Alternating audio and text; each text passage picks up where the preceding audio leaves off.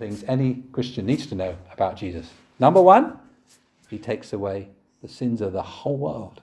So he can take away your sin, all of it.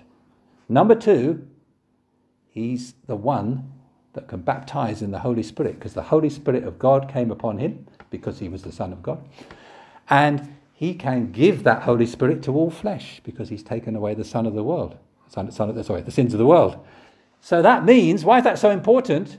Because you now can receive the Holy Spirit. You can live in God's strength and power. You couldn't do that before. His life, his resurrection life and power can live in you, work in you, change the world through you. It won't be you anymore, hallelujah. It will be God the Holy Spirit. And every Christian needs, therefore, to be baptized in the Holy Spirit so that we have the overflowing life of Jesus flowing through us. Those are the two most important things. And John the Baptist got them even before Jesus had done anything. Are you with me? No, they were the most important things. Take hold of them. The gospel's simple, and you can share it with people.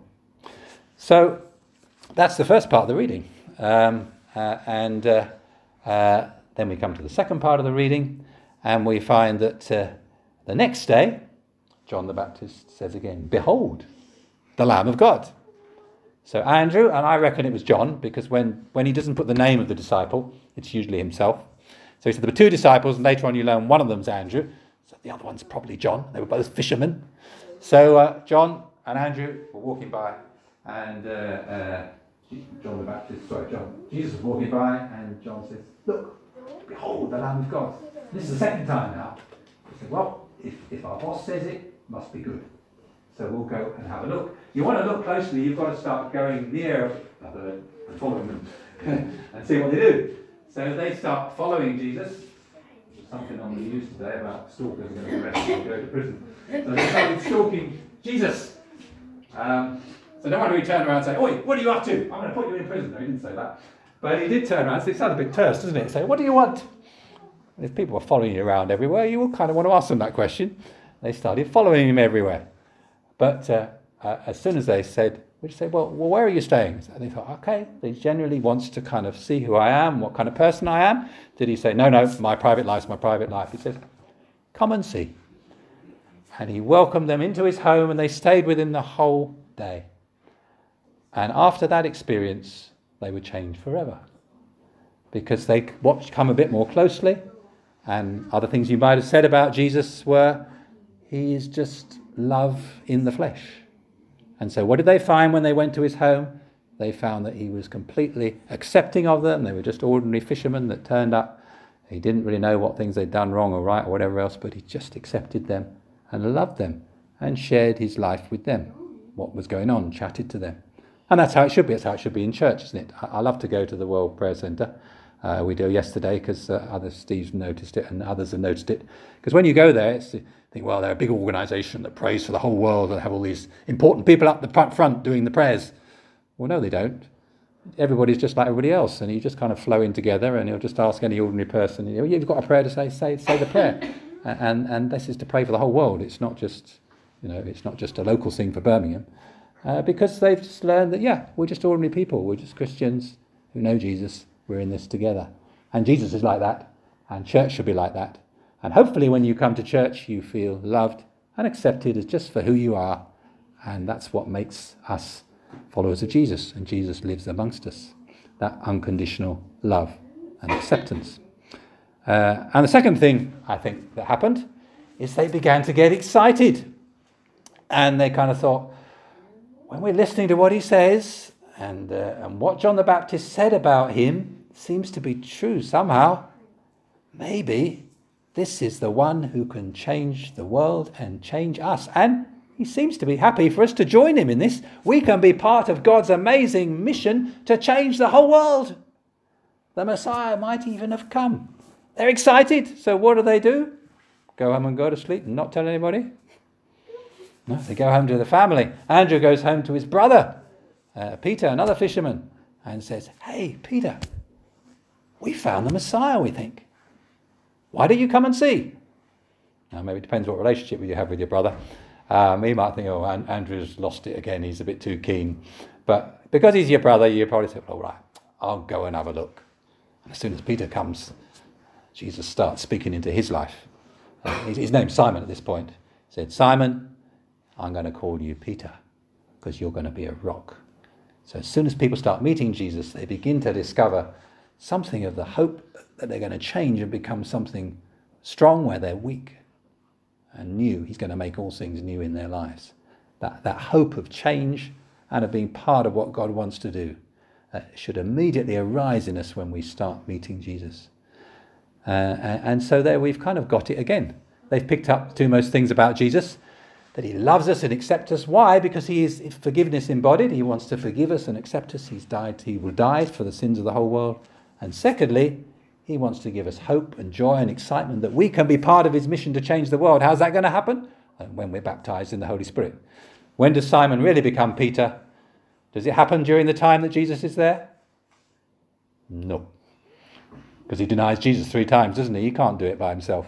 But when the Holy Spirit comes on him, the boldness and the joy and the life that fill him, it's a complete contrast. Because it's God, it's not him, because he's been baptized in the Holy Spirit. So I hope those things excite you afresh this morning. And those are the 2 most important things you might want to get excited about to other people. Say, well, who's this Jesus you believe in then? Well, actually, I've discovered, do you know, he can actually take away every wrong thing I've done, the punishment for it. He can forgive me forever for everything I've ever done wrong and give me life to be with him in heaven forever. It's amazing. It's a free gift. That's what Jesus is to me. You're mad. Yeah, we are, but we believe it. And then secondly, you might say, do you know, I found that he gives me something inside that changes me from the inside. He says it's the Comforter, the Holy Spirit of God. And I found it's true in me. Jesus has baptized me in the Holy Spirit. And those are the 2 most important things you should try and communicate to people. If you're not sure what to say about Jesus, you get those 2 things. And of course, in the middle, as Emma said, he's the Son of God. And the only reason he can take away the sins of the whole world is because he's the Son of God as well as Son of Man, isn't he? So what does John the Baptist say? Because I saw this and it's true. He probably thought, how can this man, the Lamb of God, take away the sins of the world? If he's the Son of God, maybe he can. So he says, now I've seen it. I believe and I testify that he is the Son of God. So there's 3 things you can tell people. Who's Jesus? The Son of God. Most of them know that one kind of in their heads, whether they believe it or not, it's another one. He takes away the sin of the world. And he fills us with his life by the Holy Spirit. And when you start sharing that with other people, they're more likely to respond if you're enthusiastic. But let's ask the final question. Who is most likely to respond when you share with them? Is it going to be the person behind the counter, the cashier in the co-op? Maybe, maybe not. Depends whether you've got a bit of a relationship with them, isn't it? If you start telling them, hey, did you know Jesus takes away the sins of the whole world whilst you're buying your coffee and your bread? They might say, oh yeah, that's interesting. But probably won't change them much. It's good for them to know. If you've got a relationship with them, maybe. In other words, what I'm trying to say is it's actually those who are your friends, your family, who you're most likely to influence, even though they also might resist you because they think, oh, I know that guy, I know what you're like, and I'm not taking much notice of what you say. They know our good and our bad side, doesn't it? But if you stick with the Holy Spirit working in your life over time, they will see how you've changed. And they may not like it straight away, what you do following Jesus, but if you stick with it and let the Holy Spirit keep working in you, you'll keep coming and keep being changed, keep rejoicing in Jesus, overflowing with hope and excitement and life and forgiveness, because you've been forgiven, you forgive them everything. And once that overflows in you, you'll be surprised what happens. Each time you say, come and see, they might not come to the next Alpha, but they'll come to the one after that.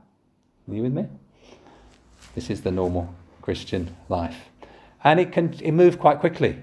Where do you think is the fastest growing church in the world at the moment? Anybody know? Take a guess. Which country?